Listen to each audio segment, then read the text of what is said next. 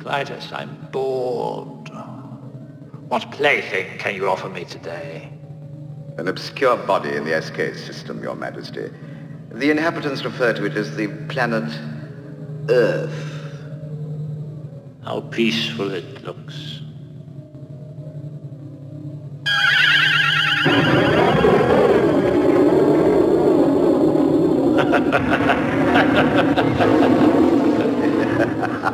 Most effective, Your Majesty. Will you destroy this Earth? Later. I like to play with things a while. Before annihilation. When the very existence of Earth is under threat from an evil alien dictator, it seems that the end of days could be upon us. However, Dr. Hans Zarkov, a disgraced ex-NASA scientist, believes he can reach the source of this threat and save the human race. Having kidnapped Flash Gordon, a heroic New York Jets quarterback, and Dale Arden, a journalist and Flash's recent love interest, they reluctantly embark on a space mission to confront unknown celestial beings. What follows is a dazzling space adventure where heroes and villains clash in a battle of wits, words and wars. We're introduced to a flamboyant cast of comic book-styled characters, truly fabulous set and costume design, a thunderous rock soundtrack, and what can only be described as a rambunctious science fiction epic. So we're glad you've joined us to celebrate this camp cult classic. With only 24 hours to save the Earth, it's only right that I hand things over to the spectacular rock group Queen to introduce you to our hero.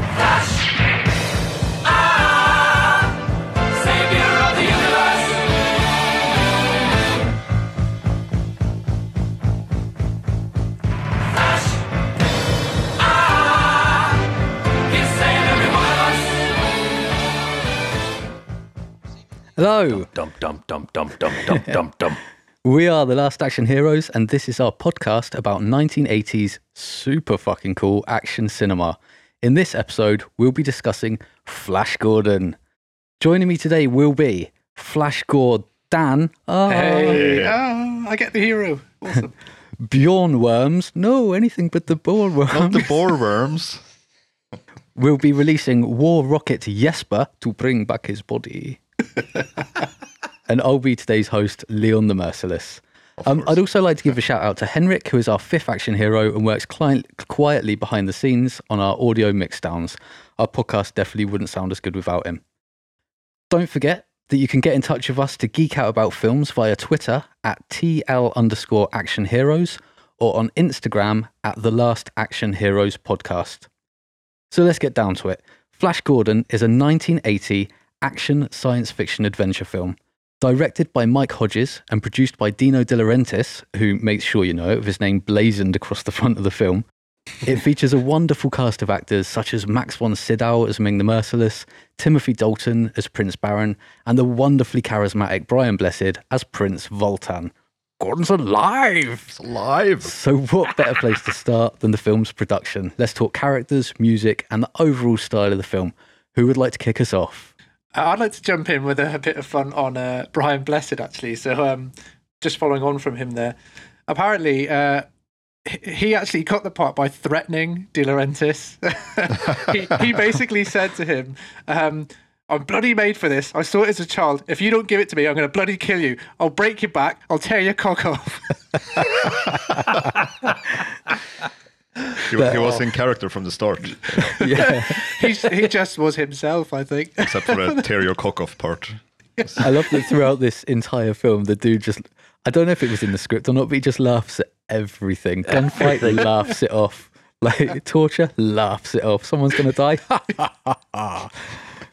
He seems to just have the time of his life there. I think it's just amazing to see. Yeah. Apparently they had to do a couple of reshoots for some of his scenes later on because he kept, when they were doing like shooting battle scenes, he kept making laser sounds like pew, pew, pew, pew, and they had to keep redoing it because he was adding in his own effects. Did you hear his excuse? He said, to be fair, Sam Jones, who plays Flash, he's pretty good at doing his sound effects too. And apparently the pair of them were like pew, pew, pew, pew, pew, pew, pew.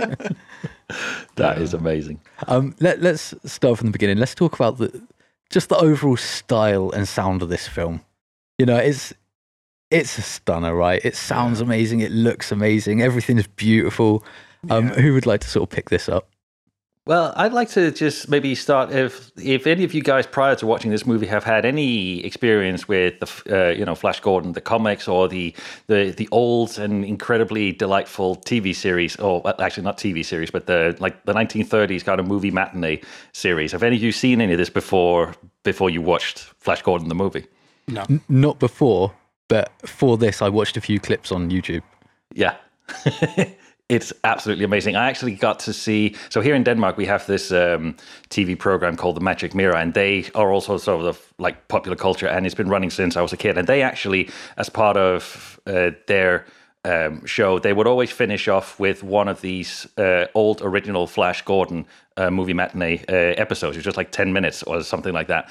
And it was like, for a 10-year-old kid like me, it was just absolutely amazing to see this old school 1930s special effects, the outrageous costumes. So I knew a little bit about Flash before I actually watched the movie back in the day. And the movie is just a continuation of that, and it is visually still, I think it's an absolute delightful, everything about it is just so, so colorful and so delightfully kind of non-science fiction, which I just think is brilliant. Talking of how colorful it is as well, it does look like a comic book. And I know you get comic book films, but everything is so saturated, and like the costumes, they're beyond real.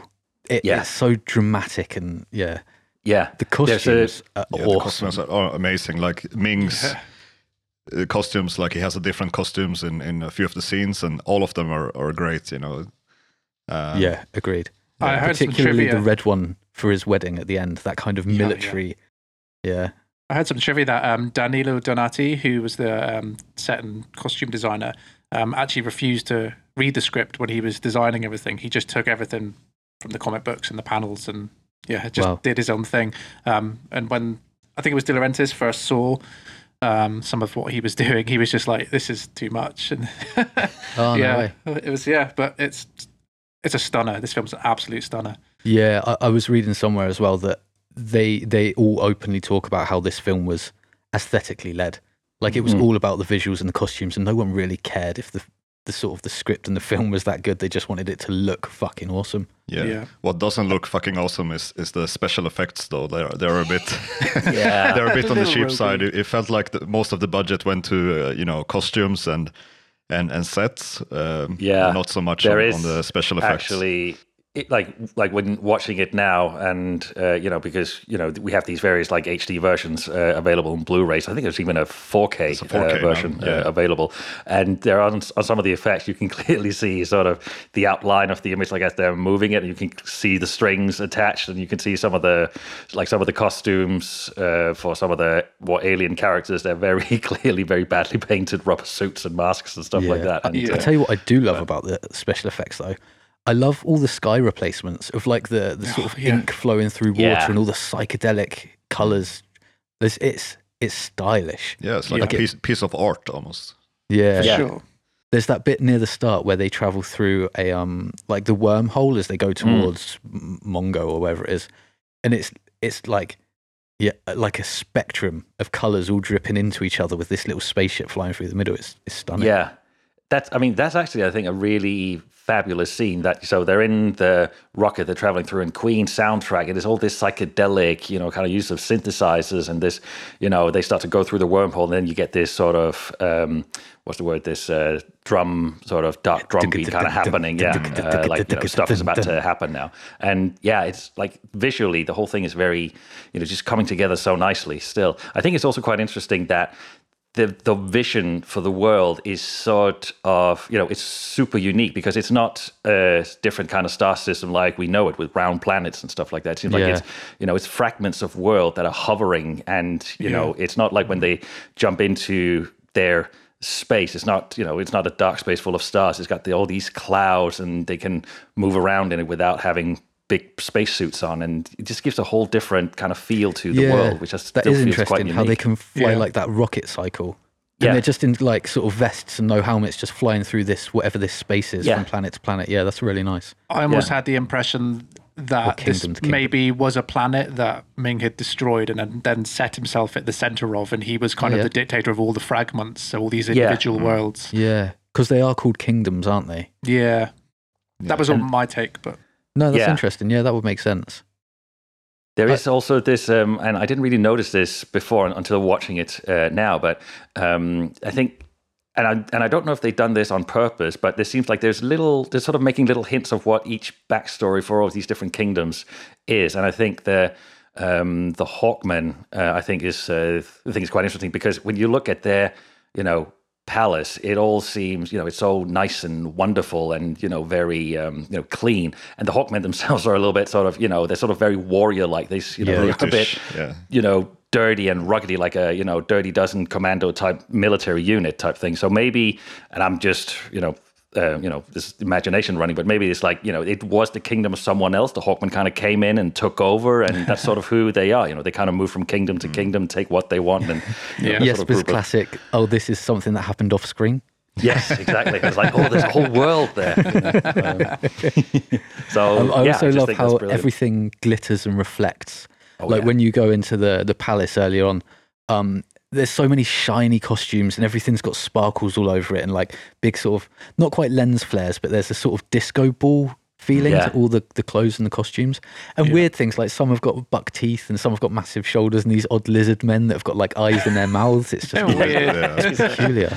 Exactly. There's kind of softness sort of over the lens that kind of makes like everything just stand out a lot more. Like the old sort of Vaseline look. Put Vaseline on the lens, exactly that. One thing I found interesting with the film as well is, it's a comic book film, and in that kind of half, you almost think, this is aimed towards kids, but then there's this kind of super sexualized half of it. Like the film feels really horny, like, it's the costume designs, and there's just this whole like level of lust permeating the film almost, everyone's just eyeing each other up, and it's just a bit kind of like, okay. I wanted to move us on a little bit to the soundtrack as well. I think it's impossible to start talking about this film without talking about how much Queen have brought to the overall vibe of this film. I mean, there's a few scenes we watch, and I know, Dan, you're quite keen on the battle at the end, but I think if you didn't have Queen on that scene, it wouldn't be as powerful. They've just got this thunderous rock to everything, and it's amazing. Yeah. I read that originally they wanted the Pink Floyd as the music, to do the music soundtrack, and the producer or someone, he didn't know who Queen was, even though they were like at the peak at that time. Yeah, right. Apparently, he responded, "Who are the Queens?"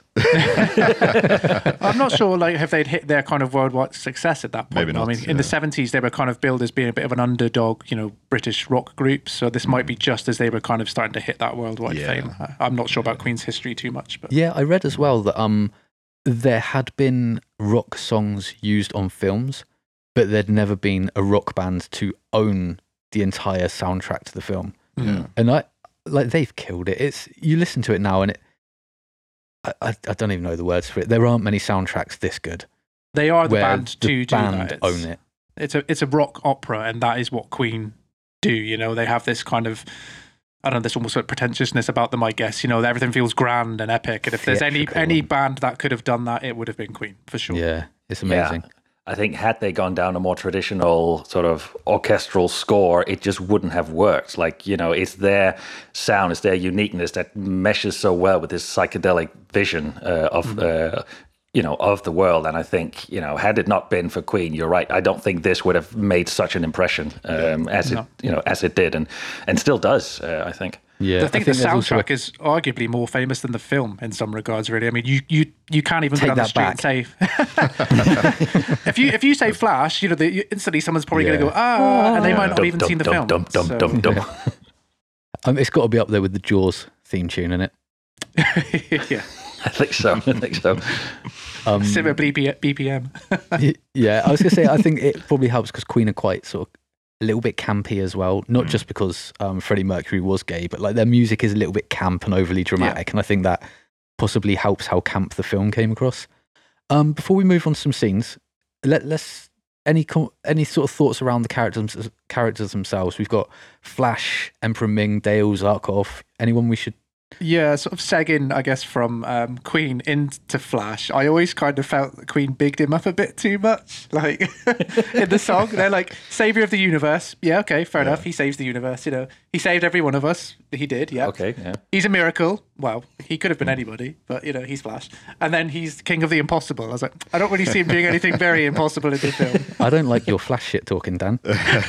I mean, I agree with Dan. Like he's like a football player, like in the New York Jets quarterback. Yeah, Yeah, exactly.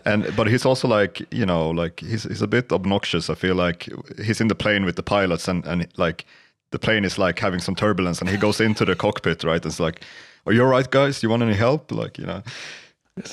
No, we're fine. Settle we're down a bit, you know. I quite You've like had how what, sort of 2 lessons at flying a plane? He's had 2 lessons, and he's already like, "Oh, you just go above it. You know, just go above it. It's fine." Yeah. I like how Trust sort me, of I've taken 2 flying lessons. promiscuous he is as well. That he falls for Dale, and he's quite into Dale.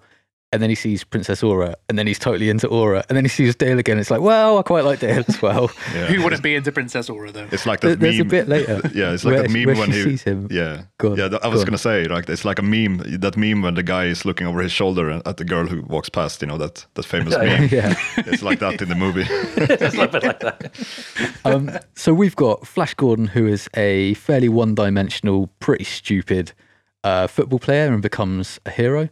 We've got Emperor Ming, who is this... I really like Ming. He never lowers himself into like fights or arguments. He is an emperor. You know, he doesn't need to hustle around with the pitiful people below him. No. And he's a powerful emperor, you know, like, you know, he never really kind of raises his voice. It's just his mere presence just sends people sort of cowering. So there is definitely, you know, there's definitely presence to him, which I think is great. And He's a dirty old bastard evil as well. Yeah, He's a dirty old bastard. We've got Old dirty bastard. Dale Arden, who really is probably the least defined character. She's an all-American sort of cheerleader and a journalist. And that's it, really. She's There is used as a something sex object. interesting about her, which I noticed. And Dan, you're our kill count master, so you know, call me out if I got this wrong. But she gets the first kill of the movie. I mean, in terms of who are the good guys, because she kills a guard or two actually, as she's trying to make her escape from Ming's bedchamber. And I thought, that's quite interesting. And you know, she's See, a I don't better, think she's a got better the fighter first. than Flash is. You know, like she she is. Yeah, can she actually does a fight. cartwheel, picks up the gun, and you know, shoots the guard. Flash can only fight if he has something resembling a brawn. football. Yeah, He's brawn. Yeah, exactly. I think you might be right in the regard that she's probably the first of the heroes, maybe. First of the heroes. Yes, Yeah. exactly. But I just thought that was interesting. We have Dr. Hans Zarkov. Oh, Any comments on Zarkov, or I'll keep going? he's like the quintessential mad, but also quite lovable scientist, which I think is just, you know. yeah. Played by Topol, who's we just covered in our previous Few Eyes Only episode. But you can tell he is loving this film. He's so over the top. And apparently He's having so much fun. They literally couldn't decide between him and another actor called Warren Oates to play the role, and it literally came down to Dino De Laurentiis doing a coin toss. And it was Topol who won it. But fate was on his side. Yeah. I'll tell you what I like most about Zarkov is he's too good for all these people in this film. I want to see the adventures of Dr. Hans Zarkov. Yeah, for sure. Yes, exactly. Like just him traveling through the universe, you know, discovering planets, outsmarting people. Him and his assistant Munson. Yeah, He just seems to be such a great double act. Munson, you've come back. I love that when he's like he just legs it. Yeah. I was What watching actually my happens wife. to Munson? Like, you He know, gets squashed by the plane. Does he actually? the crashing plane. That's a shame. We have Princess Aura is next, who is basically a space hussy. She's a femme fatale. Super hot, isn't Yeah. super loose. She sort of has some kind of sex bribery thing going on across the kingdoms. Is there also anyone the- she hasn't slept with? Maybe her dad. she? Clytus. Ming. Well, although they kind of tease that maybe she has. That's true. Yeah. Yeah. Ew. We've got Prince Baron, played by Timothy Yes. Dalton, another tenuous James Bond link there. That feels- mustache. I don't know, like what it is. But there's something about that mustache he's wearing. Do you know what? Out of all of them, I feel like Dalton puts in the poorest performance. They're all quite dramatic and theatrical, and he seems to sort of be It's an we'll autopilot. do this thing. a little bit, Yeah, maybe a bit on autopilot. Yeah. I don't know. He feels like Robin Hood. He seems to me like he's the one that's sort of trying to at least make something of his character, and sort of I'm trying to be the actor here, type thing. And I'm a thespian, darling. I'm a thespian. Yes, this is my stage. Stand back and watch me act. But I think he's like he seems the one to sort of been like where the rest is just goofing around having fun, and Brian Blessed is going pew pew pew. He's the one that's actually trying to be serious, and his character. What's his motivation? He has some. Yeah, he's the only one of the few who has some sort of character progression or like. Yes, actually, that's a good point. I think. Yeah, he's probably the only one who has. Prince no, Baron. Aura has this a little bit as well. Yeah, Baron. Yes, and then we've got General Cletus, who's Ming's general. He is quite comic book villain, right? He's not got a lot to him other than being he is, or Doctor Doom. Yeah. He was made for this film to. He was, yeah. Oh, was he really? Yeah, he's not in the comics. He was made for this to, I guess, compete or have that Star Wars aesthetic. Interesting. And interesting. There was a release of a later, actually, sort of relatively recent Flash Gordon comic where he's in it, actually, and you get a little bit more on his backstory. So, cool. It's interesting. And then I'll skip Voltan because we kind of discussed him already. Very loud, very brash, having a whale of a time. Clearly having a whale of a time. Yeah. So let's move on. And those legs, man. He definitely did. He definitely did not skip leg day. That's all I'm saying. Crush a wall up between his thighs. He's like, oh my God. And those tiny little, very tight Speedos he's wearing. Why did I know? Why do I notice these things? I don't know. So Earth is being destroyed by Ming. Dr. Zarkov and his two hostages, Flash and Dale, they've begun their mission into space where they travel through a psychedelic warp hole towards the planet Mongo. After crash landing, they find themselves immediately captured by armed guards and escorted to Ming's palace. And it's here that we're greeted by a ceremony being held in Emperor Ming's honor. Would anyone like to pick things up from here? I think this is where it's really clear that you are definitely not in your average sci-fi movie of the time. Like, this is not Star Wars because you're in a live comic book now. I mean, the amount of crazy, amazing costumes that are on display in this scene here, I think is just amazing. Like, I had to go back and rewatch this scene a couple of times because I was just so in awe of the costumes and the various aesthetics that they are having, and I think it's just amazing. What a great sort of... And that set, man, like you see that throne room, you've got this massive sort of red, black and gold like Art Deco room with like kind of almost Oriental kind of flavorings to it. It's just I've never seen anything like it in another film. It's incredible. It's one of the most impressive set pieces in this film, isn't it? Yeah, it's just definitely. It's like every bit of budget available has been pumped into this scene. And you can feel that as well because they seem to be sort of going back to it quite often as well. So the big kind of set pieces within the movie, they all take place around the throne room, which I think is is good because it's beautiful. I stumbled across I stumbled across an interview with I've forgotten the actress's name who plays Dale, and she said that apparently the throne room set was later reused when De Laurentiis made Dune, so it shows up in Dune. But I couldn't find anywhere to verify that, so I'm not entirely sure if that's true. But and definitely get your money's worth, huh? I like here that we're introduced to Ming as well. Prior to this, he was just a VO at the start of the film, and they introduce this character, and he regally steps into this throne room, and immediately the dude just gets into action. One of his, I don't know what you call him, like the keepers of one of the kingdoms has said that he can't gift Ming this time because Ming has destroyed his kingdom and we've got nothing left. But we still give you our loyalty. Which Ming responds by saying, "Prove your loyalty, throw yourself on your sword." Which I thought, dick move. Death to Ming. Death to Ming, yeah. That scene as well is one of the things that I remember about this film quite vividly, was all the various blood colours. You got like blue, you got black, you got green. That was always something I remembered as a kid, like all the different blood colours. Yeah. I'm wondering with this character, I think his name is Prince Thune or Toon or something like that, and his blood is blue, and you sort of have this, blue bloods thing that, the royal, like people of royal lineage, they have blue blood or something like that. So I'm wondering if they're sort of doing a little bit of a play on that. An interesting bit of trivia, well, I thought it was interesting, is that Prince Thune is played by a guy called George Harris, and he's one of those, you see him sort of popping up in various movies and everything like that, and I knew that I'd seen him before, but the actor, George Harris, he also was in Harry Potter movies. He played, I don't know Harry Potter that well, but Kingsley Shacklebolt, so he's definitely in that. And Shackleballs? Shacklebolt? No, Bolt for sure. Okay. And he played Captain Katanga in Raiders of the Lost Ark. Oh, so yeah. the captain who's taking Indy and the Ark away. So I thought that was interesting. Yeah. Something else I like about this scene is not only are we shown that Ming is a bit of a bastard, but you kind of get this hint that all the people around the throne room don't really like him either. There's sort of glances and nods and mumbles that people don't like this guy. And then almost immediately, Flash, what's he say? Oh, this Ming's a psycho. Yeah. Which they hear because the security drone captures him.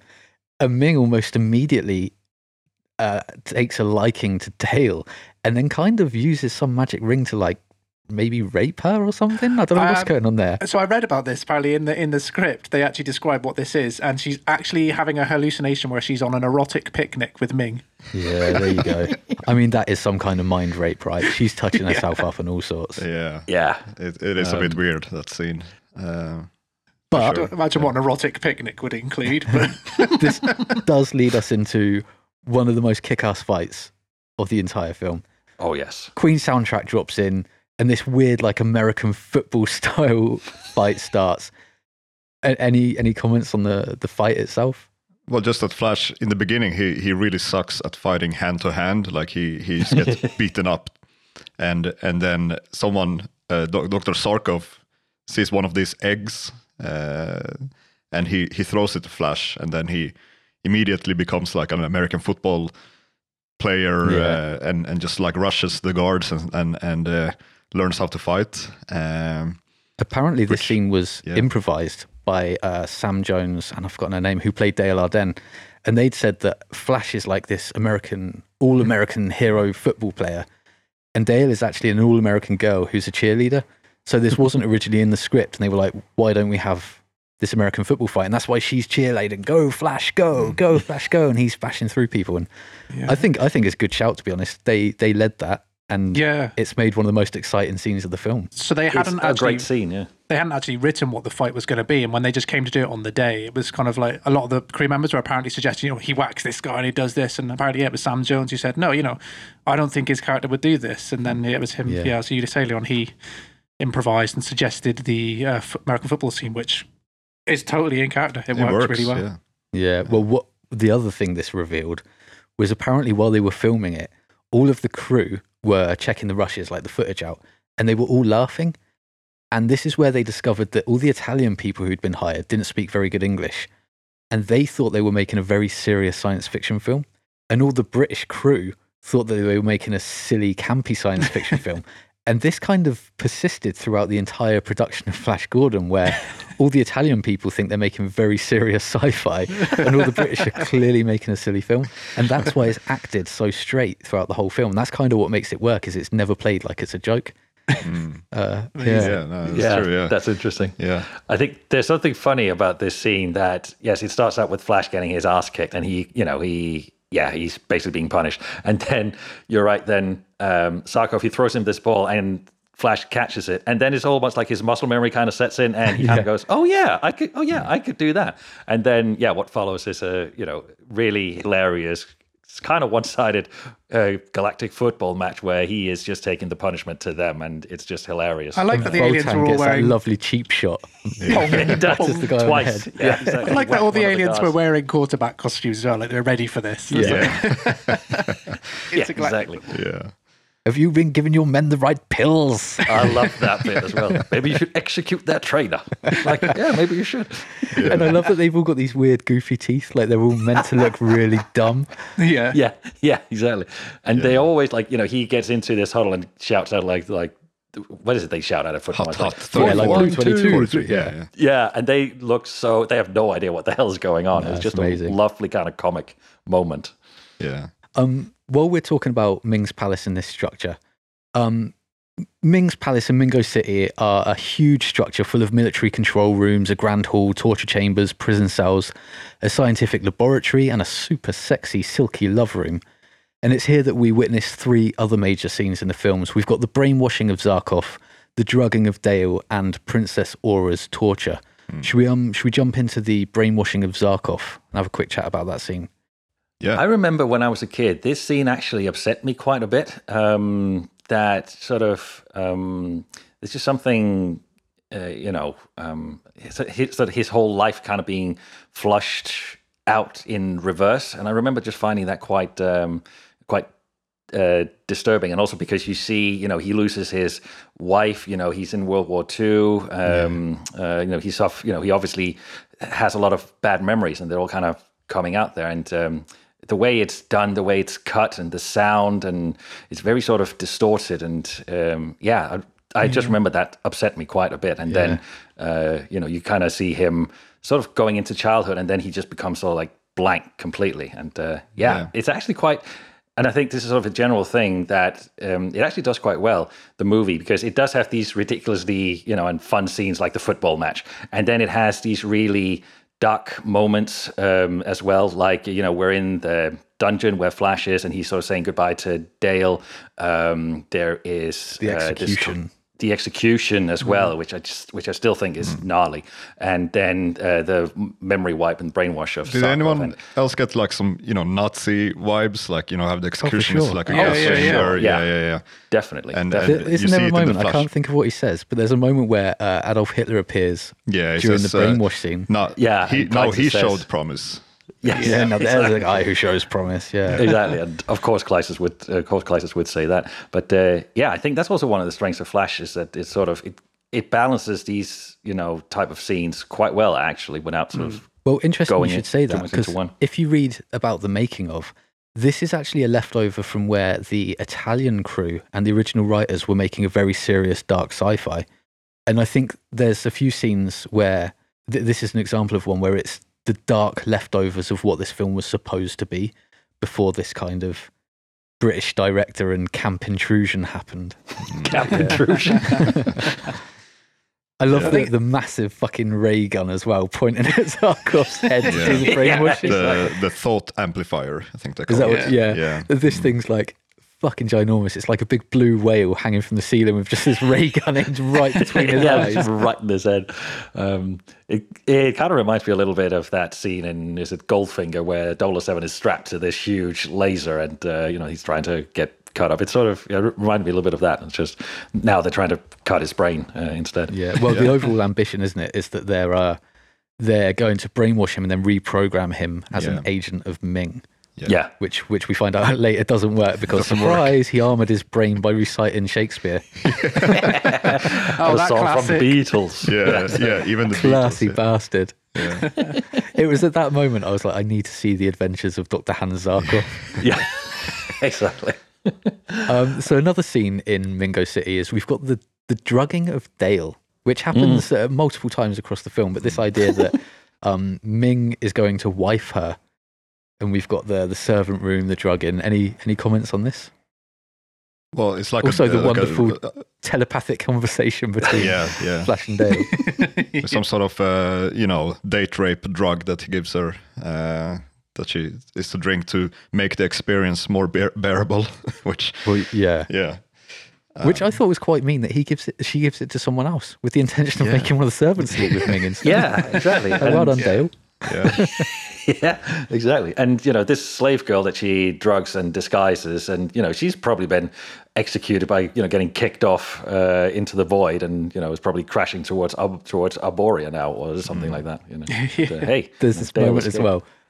So there's been the whole drug and there's the wonderful telepathic conversation where Flash is like, oh my God, she's turning me on. What did you say? Oh, sorry, I was talking about someone else.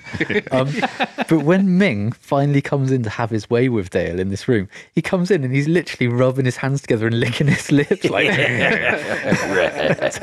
proper creepy old man. Thinking about that picnic.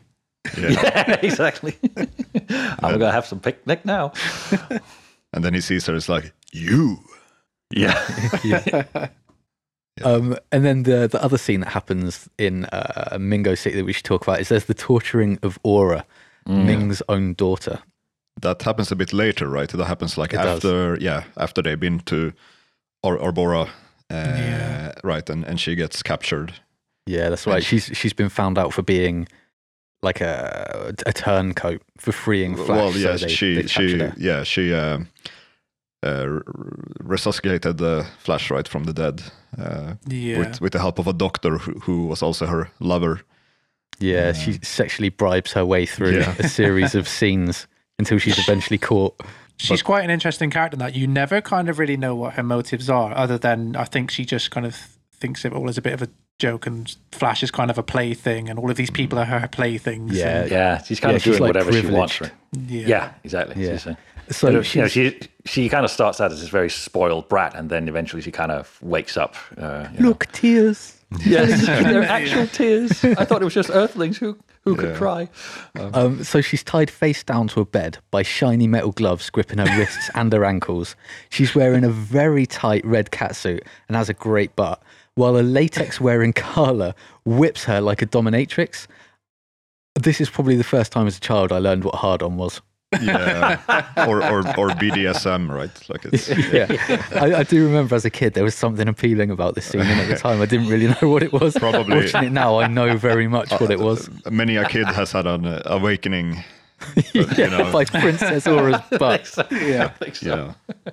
But this kind of goes to, I think was you, Dan, said that Flash, the whole movie is it's very sort of erotically charged, and they seem to. It doesn't seem to have happened by accident. Like they properly dial this up on purpose. I'm sure. I think that was actually Mike Hodges' choice to do that. Yeah, I think that's what he wanted to get like in for a the dominatrix, adults. isn't it? Yeah. I think another interesting moment here is, and it's a lovely moment where you get to see how mean Ming is. That Princess Aura doesn't realize that Ming is part of this, so she's threatening Cletus. Like, when my father finds out about this, he'll have your head or whatever. Yeah. And Ming has been like behind this like hidden room, just eating a bowl of olives. Carry on. Exactly. Damn you, father. He's basically just thinking what everyone else watching this film is thinking.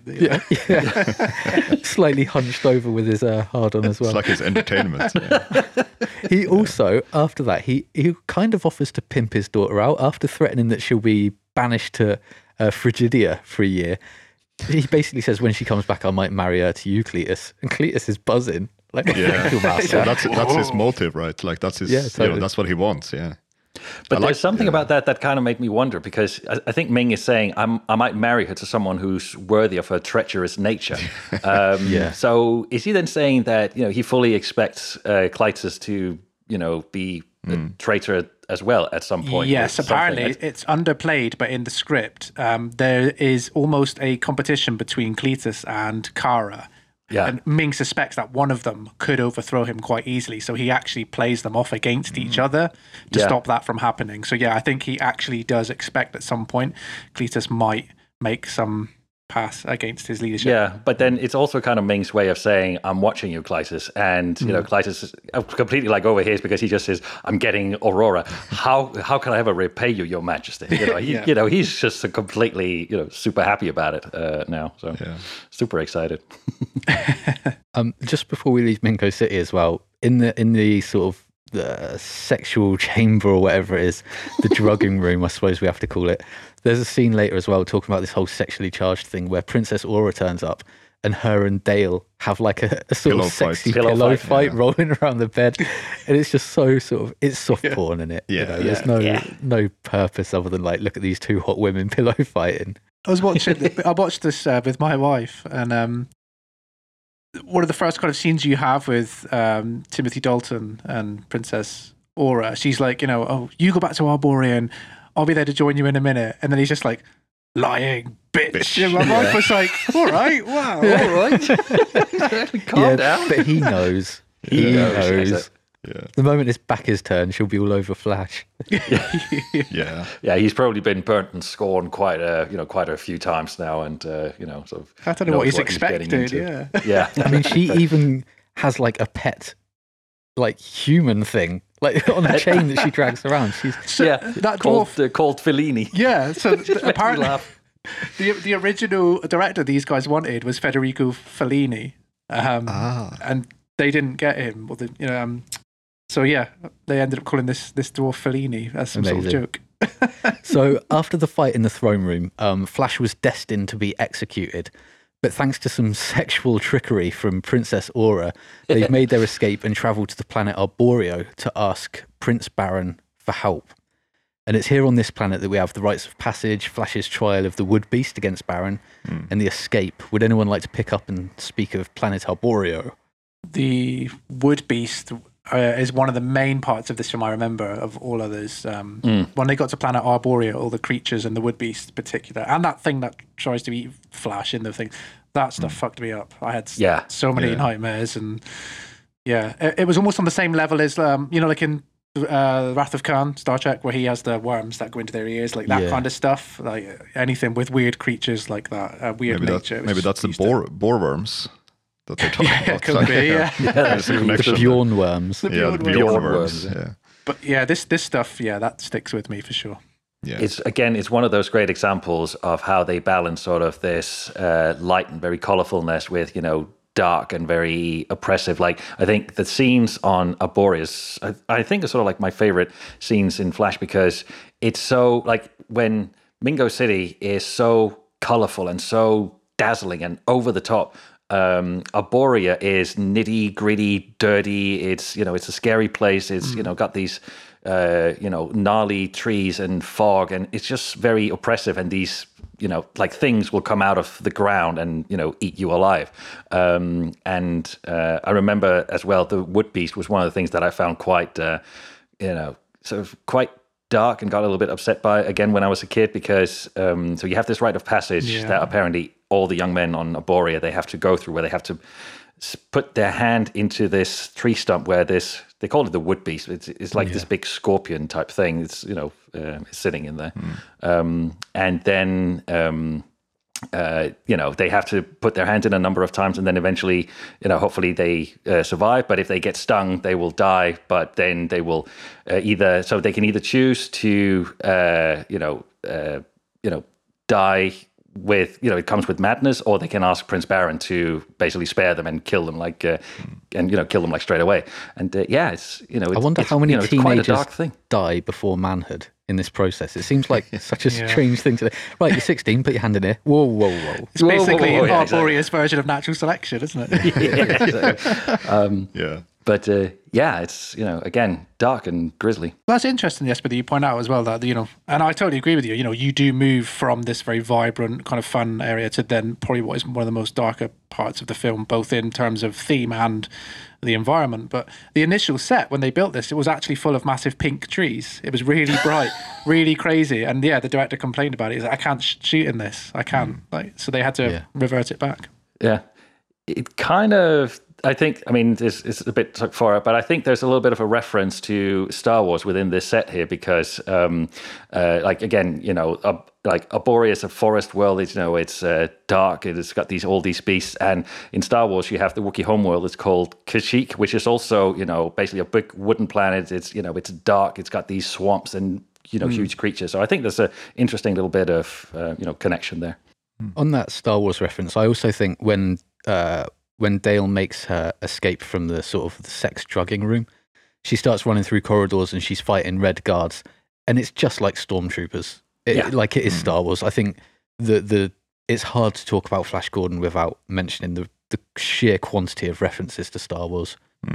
Well, George Lucas originally wanted to do Flash Gordon, do a remake of Flash Gordon, and he tried to get the rights but couldn't. So he ended up writing Star Wars, which he initially in his mind was a quote unquote poor man's Flash Gordon, and obviously we know Star Wars became a huge success. So kind of in reverse, what they wanted to do here was sort of capitalize on the success that Star Wars had, and they figured, well, Flash Gordon must be the obvious choice for this. So it's sort of that's why it's funny kind of seeing how Flash Gordon, the movie, is trying to reference things that Star Wars have done. Yeah.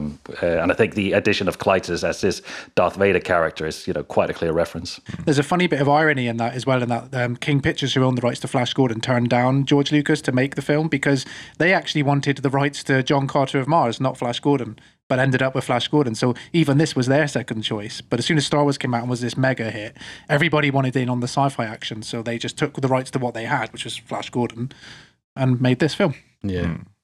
I'm going to drag us back to Arborea. So we've got Flash has been captured by Prince Baron, who really doesn't like the guy, probably because of how much Princess Aura clearly does like Flash. Yeah. And he challenges him to trial of the Wood Beast. And we find out he's a cheating little bastard. He changes the rules like midway through. It's also funny that the the way he gets Flash to participate is to call him a coward, and then immediately Flash he's is like, having let's none do of it. that. I'm not a coward. Like, you motherfucker. I like that Flash outsmarts him here as well. He Yeah. pretends to be stung by the Wood Beast, doesn't he? Put me out of my misery. So Baron is even dumber than Flash is. And that's saying something. That is saying something. Flash using his wily Earth tricks. Tricked you, Baron. Yeah, tricked you, Baron. Yeah. And then he makes his escape. And this is where you were saying about the planet, Jesper. I actually think it's during Flash's escape that the planet is best.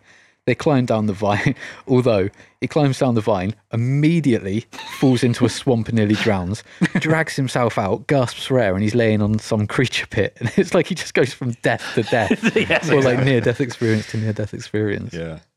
Until That big tick creature is awesome as well. Yeah. That thing that tries swallowing him. Yeah. Yeah, exactly. It's like this is blowing up this there's like this belly thing that's kind of coming up, that's kind of opening up and taking him in, and you've got these tentacle arms that coming in. Everything is slimy. It looks like it smells really bad and everything. It's a great one. Like I said, I watched this with my wife going in, and she didn't remember the film. I don't think she'd ever really seen it, or she had. She was very young. But she said, what's it like? And I said, yeah, it's good. It's good fun. It's sci-fi, very campy. And she said, what do you mean by campy? Like, what can you define You'll by see. that? Yeah, you'll see. And I said, the only thing I can really kind of relate this to in that sense is almost maybe the Rocky Horror Picture Show, in that sort of, fun kind of campy. And funnily enough, who turns up in Arborea? Yeah, Richard O'Brien. Will you start the fans, please? Dun, dun, dun, dun, dun, dun, dun. Okay, has anyone got anything else to share on Planet Arborea, or shall I move us along? How the hell did the Hawkmen get there? That's something we... Oh, you've opened a can of worms. Yeah. Can of all They worms. flew. They've got wings, Bjorn. Yeah, well, true. Why are they there? Yeah. Why? What's going on? Yeah. Is it because they want to capture Flash for themselves to hand over How to would they Ming? know he's there? Yeah, I don't know. This is the only plot hole I see in the whole film. Like, the real fucking plot hole. It's like, what just happened? Well, they say that. So the way that I remember the scene and the way that I've saw it is that they're there to actually kidnap or take Baron because Voltan wants a word with him, but we never figure out what it is he wants. Like what Voltan wants to talk to Baron about. So yeah, I think it's just good timing that they're there. You get the impression Flash there's- just happens to be there. Leon, you mentioned this earlier, and I think you get the impression of there's the seeds being sown of rebellion against Ming there, and I think all of these different kind of kingdoms are not only kind of trying to get together to rebel, but they're not really getting on that well either. Yeah. So, Well, look, nice segue. Dale and Zarkov are at Voltan's kingdom, having been rescued by some Hawkmen, and we now find the entire cast reunited for trial by combat to the death. Yeah. This is where we've got Dale, Zarkov, Voltan, Baron, Flash. I think that's everyone. All in That's one everyone. kind of. What would you call it? Where are they? Anyone want to pick up? Well, this is the thing, and I think I alluded to it earlier. It's like it looks like this used to be a very modern kind of high-tech kingdom. Like, it's not.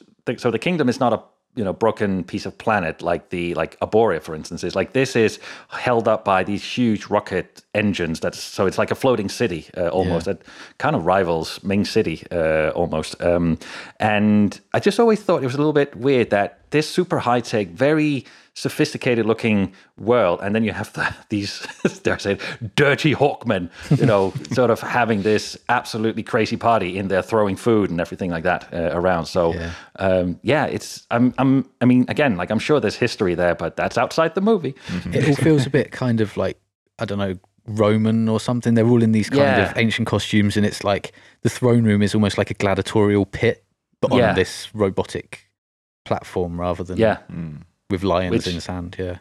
Which again is like this, it's a great scene. It's a great setup. This whole kind of, like everything around their culture seems to be built around trials by combat, and probably the world that they all inhabit is, you either like toughen up and you survive, or you die. So it's better if you die straight away. For Sparta. Sparta. Exactly. Yeah.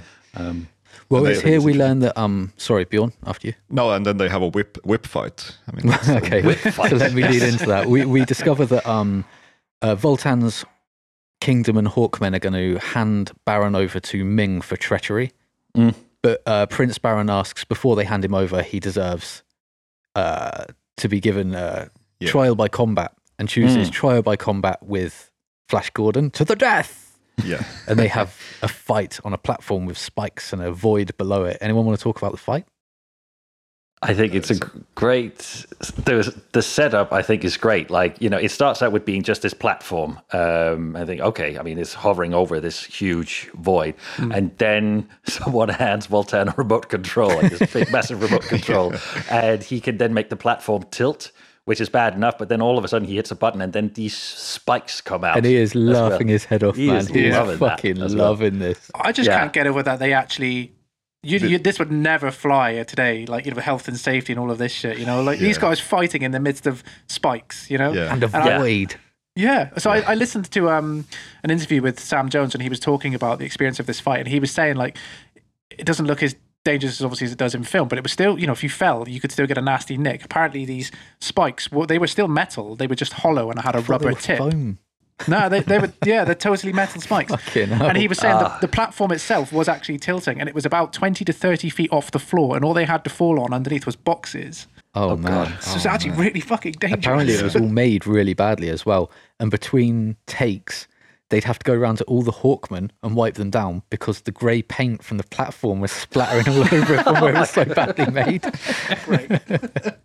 This fight is an example of, like Bjorn was saying earlier as well, where it begins, Flash is completely outclassed by Prince Baron, who's a fighter, and Flash is all brawn, and then it just turns into a whip fight like this.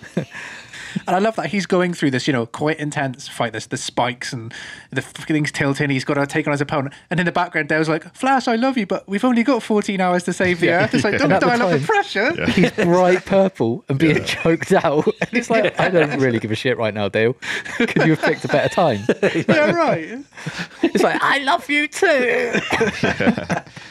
It's funny, just before the fight, she says like, oh boy, do I have some crazy stories to tell you. And Flash is like, save them for our kids. And she's like, oh, I accept. And apparently that means that they're engaged. Yeah, all of a sudden. Yeah. Like, that was quick. The funny thing is, though, had it been Princess Aura instead of Dale walked into that room, he'd have fucking married her instead. He doesn't give a shit who it is. Oh, yeah, we'll have kids. Yeah, you and me will have kids too. Yeah. Anyone else want kids? Just throw them out. Exactly. Total man whore. Flash. So after a fairly ludicrous fight on a rotating platform with spikes, the big finale of this film begins to happen. Cletus arrives in what can only be described as a giant golden dildo. Shaped as a wasp. Yeah. Well, shaped as a penis, I think. Yeah. Like, no joke, they're dildos, right? Yeah, for sure. All the spaceships are dildos. My wife was like, wow, that's very phallic, isn't it? And I was like, yeah. I wanted to mention Cletus here because he turns up, he kind of throws his weight around like, you're in the shit, you're in the shit, you're in the shit. And then almost immediately gets pushed onto the spikes by Flash and has this glorious death with eyeballs bursting out.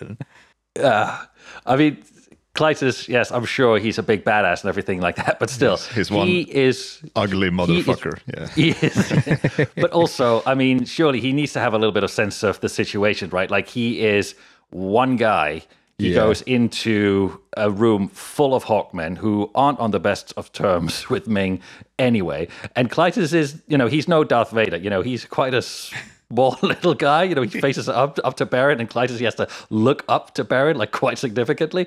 And he just goes in there thinking that, I'm just going to threaten them and then I'm just going to be able to walk away, no, he definitely isn't. So he's got power above his station, like for sure. Oh, completely. He's picking himself up like the big man, and he's like, everyone's like, fuck off. Like, yeah, totally. Exactly. I mean, he lasts seconds. He gets about a minute of gobbing off before I think Baron decks him, and then Flash gives him like an American football tackle and throws him onto these spikes, and it's that like face, one of those. That death, that's nasty. It is nasty. It is absolutely nasty. I think that's one of the points. Yes, but you said about how the film balances in campy stuff, and then it's all of a sudden really dark, and that is one of those moments. Like watching it with my wife, she's like, "Whoa!" Like I didn't expect that. Like that's it's pretty horrible. Exactly. I like that Kara has a death later, and she melts like that as well. Yeah, it's great. Exactly. Yeah. And she kind of melts into this black tar type thing that just oozes down the steps she's lying on. Yeah, I'm pulling the visor off the dude's eyes. Oh man, yeah, that's that scene as well. Yeah, dark. But is Klytus actually dead? Because as we know, if we jump ahead to the end of the film, spoilers, Bjorn, look out. Yeah, it's a spoiler, but that's what we do in this show. But yeah, no, apparently he survived, maybe, or they tried to set up that he survived, because the ring at the end of the film, the ring was actually Klytus's ring. And I think I heard some. Ming. No, but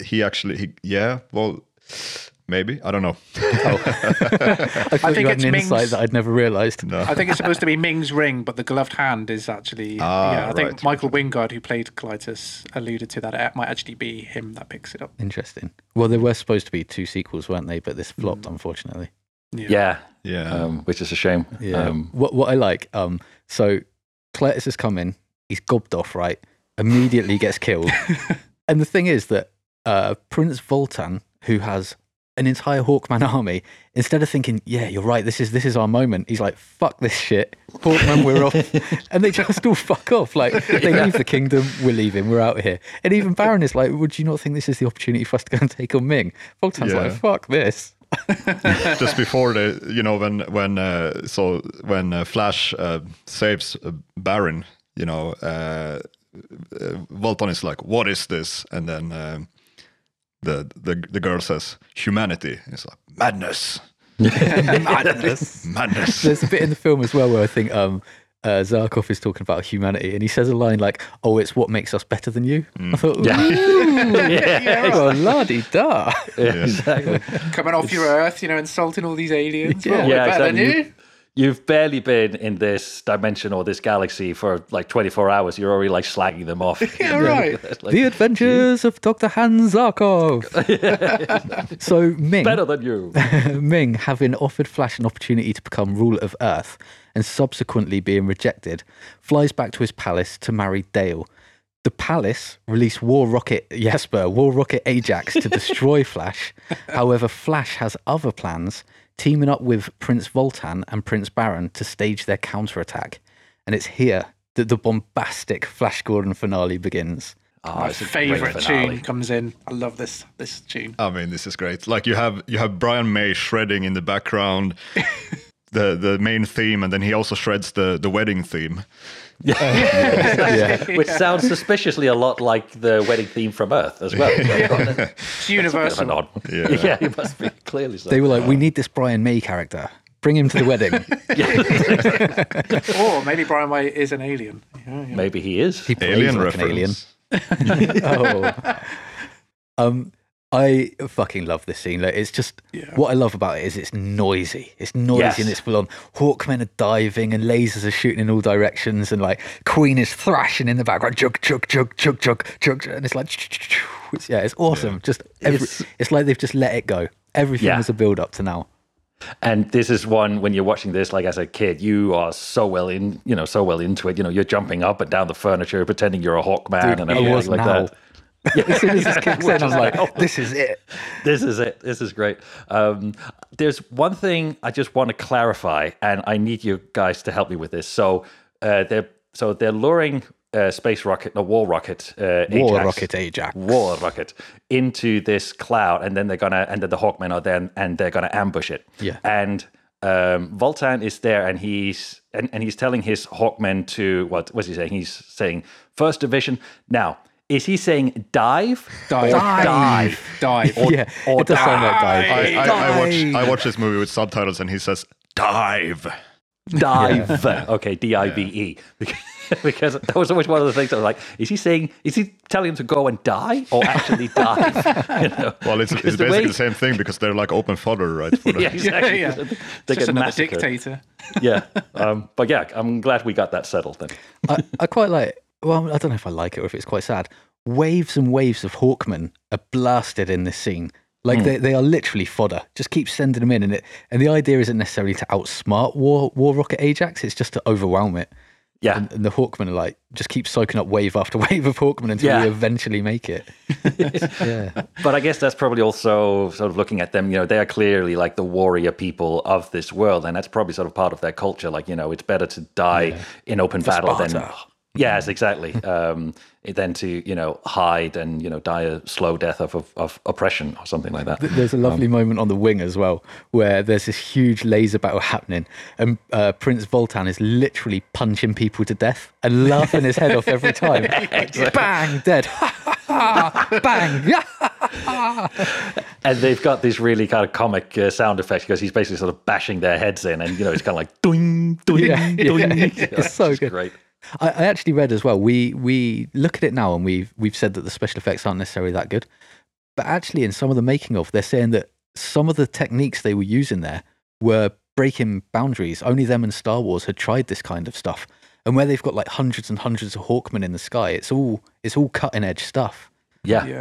Yeah, it's amazing. I mean, and did you hear that the costumes were so uncomfortable and so big to wear that the Hawkmen between takes could only lay on their stomachs? Yeah. Yes, So behind set, you just have like 50, 60 men laying on their stomachs with wings. just like they're dead. Yeah. They apparently built a perch for Brian Blessed to sit on between takes, and all the crew members kept making jokes out like, pretty Polly, and like, he wasn't happy. I can imagine. What a character. So what a character. the He's Hawkmen great. and Flash have overwhelmed War Rocket Ajax, and now they're on a kamikaze mission towards the palace. But meanwhile, in the palace, Aura, Baron, and Zarkov have made an escape, and they're trying to take down some palace security because Kara has unleashed like a laser shield and a fury of weapons. But all the time this is happening, there's a royal wedding going on. Yeah. Anyone like to comment on the wedding or the noise or the palace or what's happening?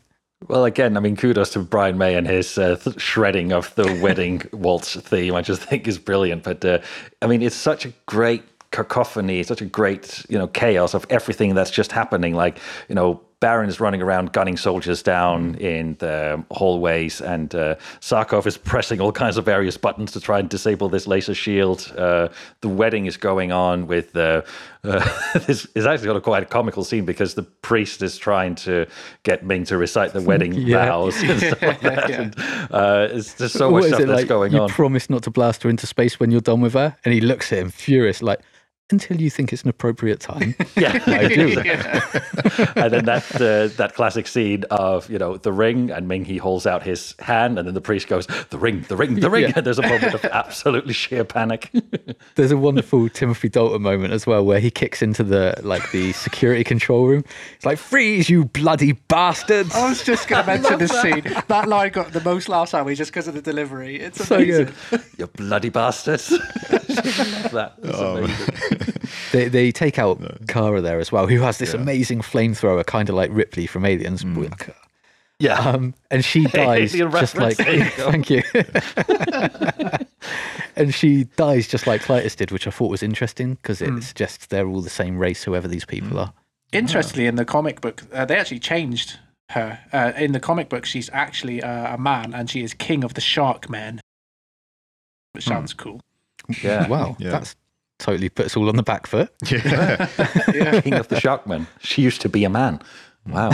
And the shark. Not just the man, and the shark. She is the sexiest man.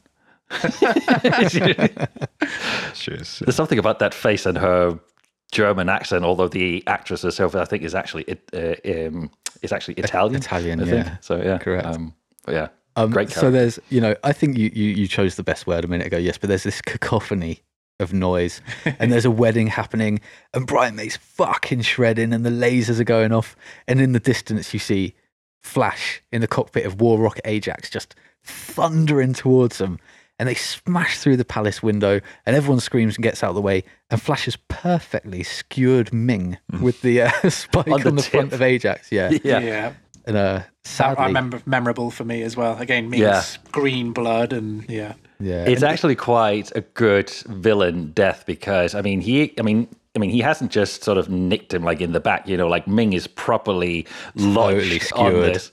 And then he does that sort of, I'm still powerful bad guy. Ming tried to loosen himself from this spear, and it's quite he needs to take quite a few steps as he slowly kind of slides off this this massive spike, and he kind of does it with such a, I don't know.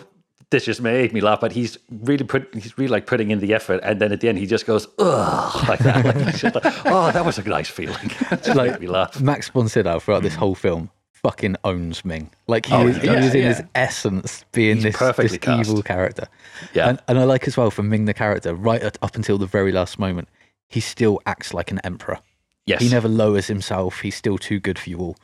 Did you guys catch with the cinematography? So at the start of the film, when you're first introduced to Ming, he's always filmed from a low angle up, as if he's elevated, as if he's above everybody else. And then about midway through the film, all of his shots are kind of on a more middle level. So you're almost at him at an equal. And then towards the end, at his death, he's always filmed from above, as if he's basically, you're visualizing the fall of an emperor. Yeah. That's a fucking amazing observation. Yeah. Great, nice touch for cinematography, but fucking well spotted as well. Lovely. Yeah. Yeah, I thought it was quite an interesting kind of way to visually represent, the downfall.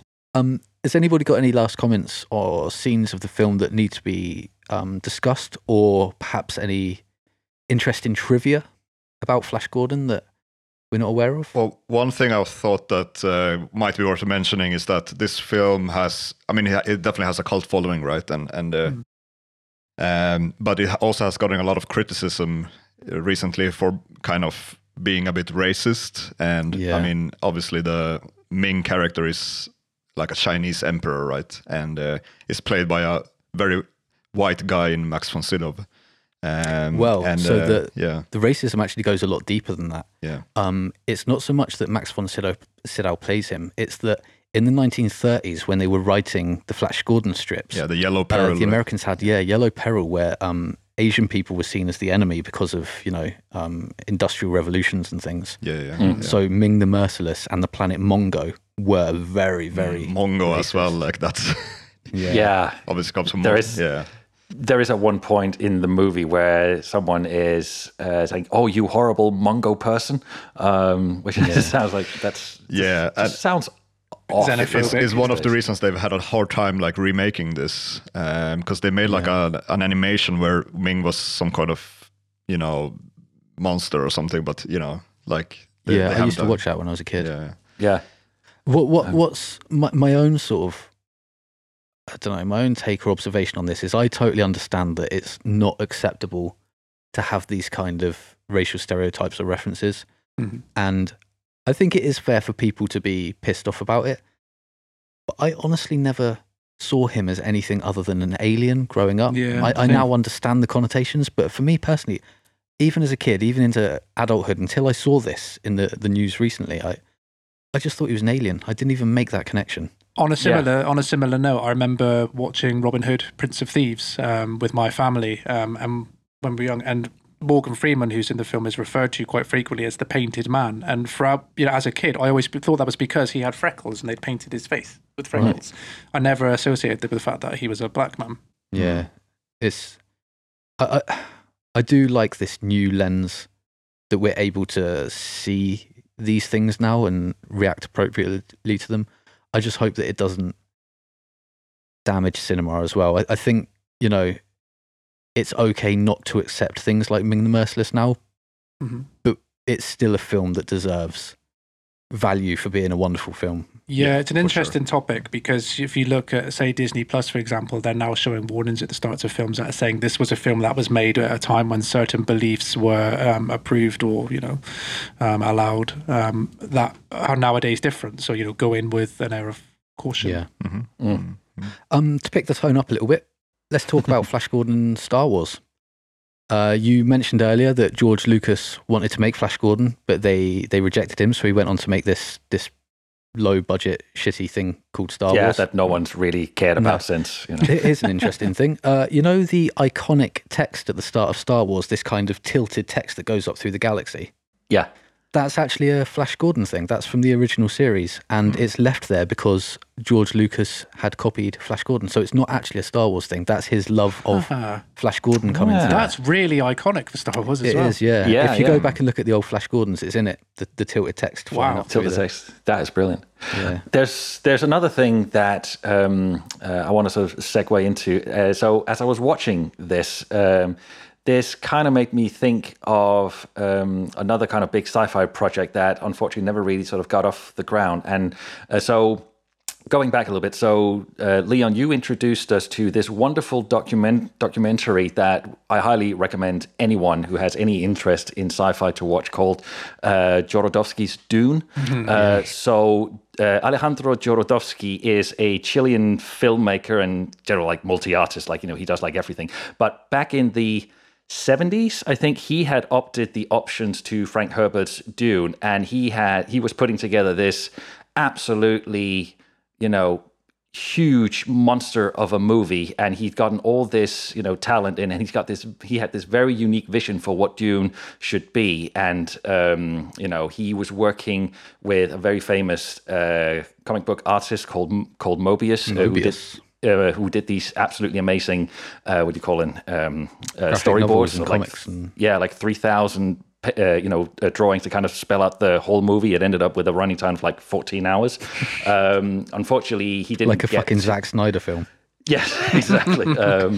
And unfortunately, he didn't get to make it, but it was he had a lot of ambition. He wanted Pink Floyd to do the music. He had Salvador Dali as playing one of the lead sort of emperor characters in there, and it never really came to fruition. But I kind of, watching Flash, I kind of kept on thinking that this is probably a hint of what a Jodorowsky Dune would have looked like. For sure. I mean, especially the psychedelia. The psychedelia of it, exactly, which does have this kind of Moebius quality to it. And you mentioned, or one of you mentioned that Pink Floyd was considered doing the soundtrack for Flash. It ended up being Queen.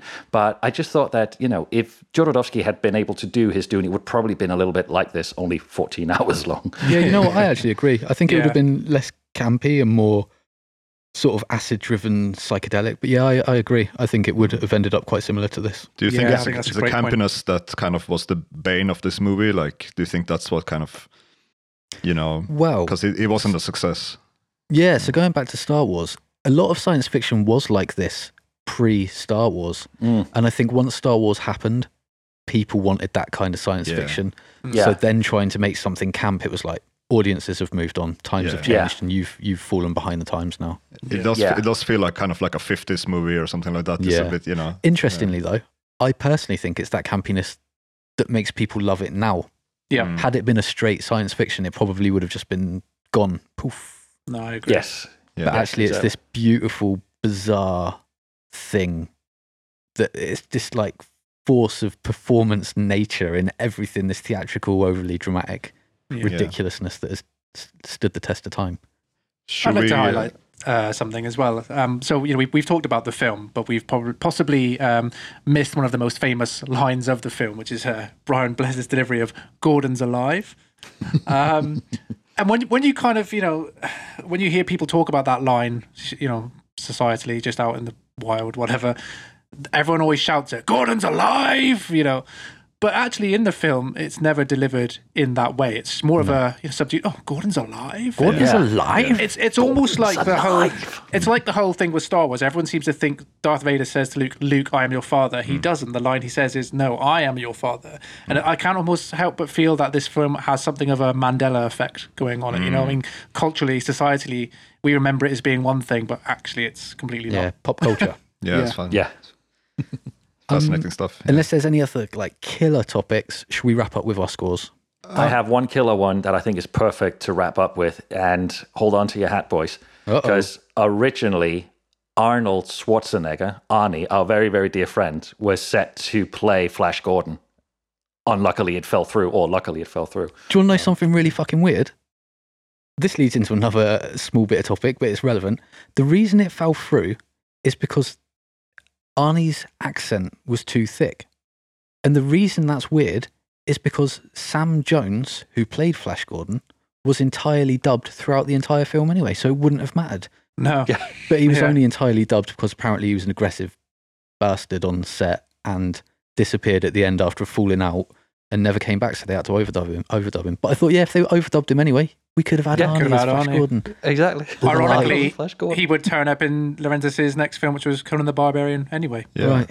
Amazing. Exactly. Which is probably a better fit when you think about it. Oh, yeah, for sure. I actually love Sam Jones as Flash Gordon. Yeah.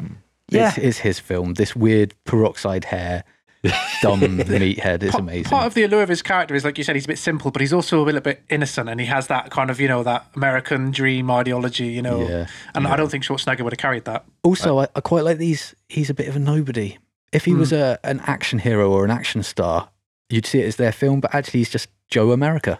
Yeah, I think this was actually his first role, and I think that's probably why he was a little bit of a dick on set, because he came in with a massive inflated ego, like, I'm the hero of this, and I think someone in an interview referred to him as a bit emotionally young and inexperienced, and that's probably what led to a lot of the fisticuffs that apparently happened on Apparently set. they had to make up him a few times because he had cuts and stuff on his face from actual fights. Actual fights, yeah. Unreal. I love that scene thing, at the end when he jumps up towards the camera. Yeah.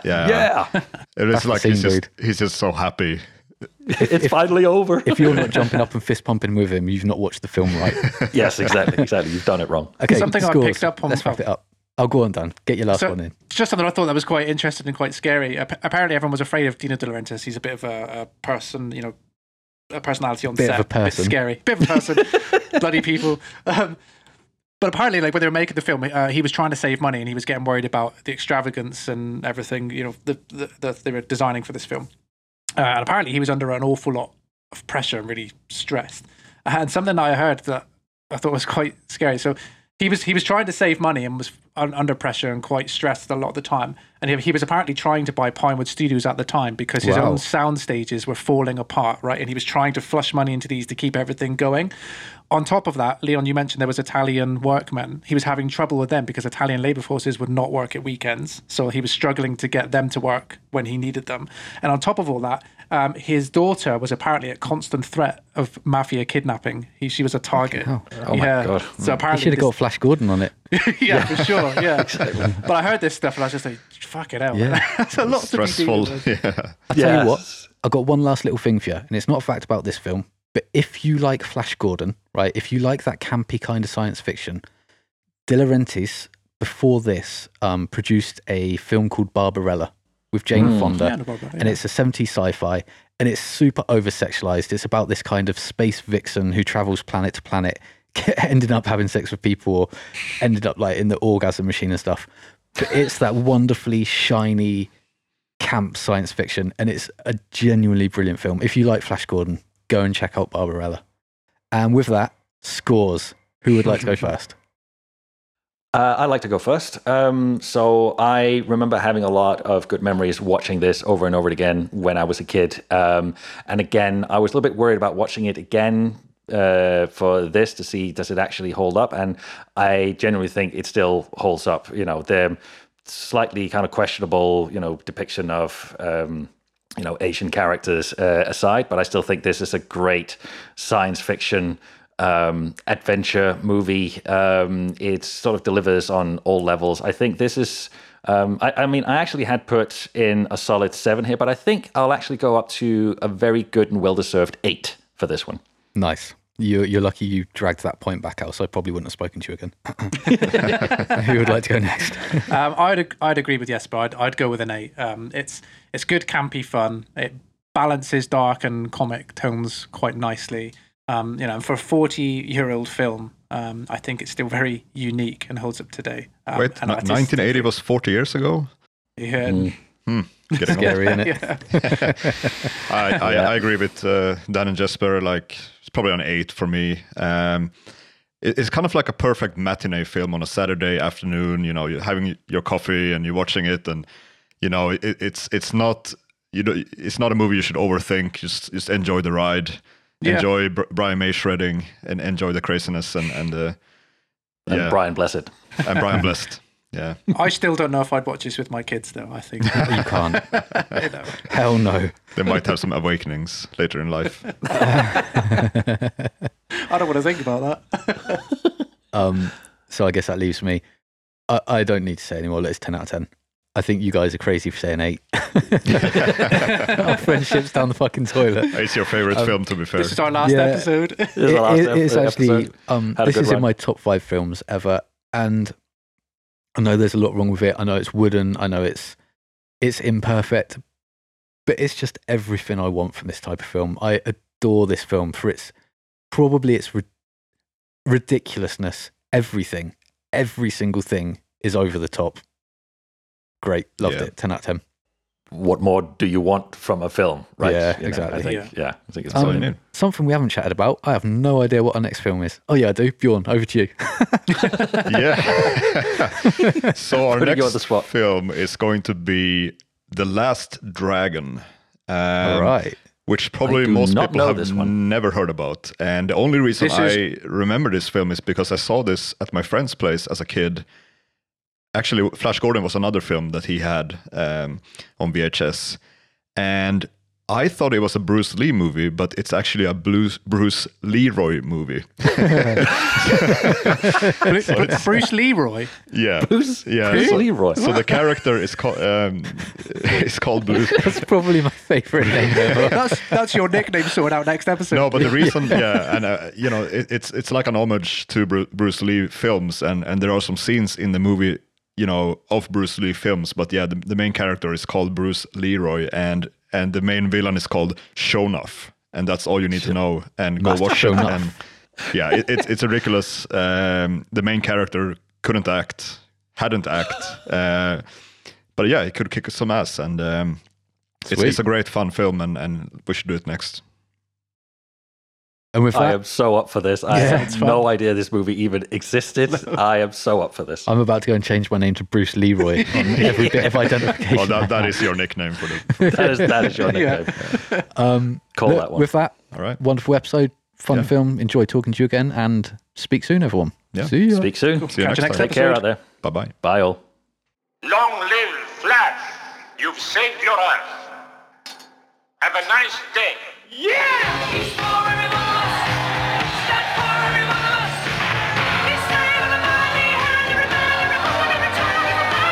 Alan is the rightful heir!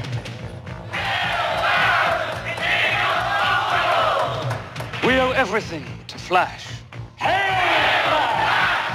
We appoint Vultan, general of our armies. From this day on, let every breed of Mongol live together in peace.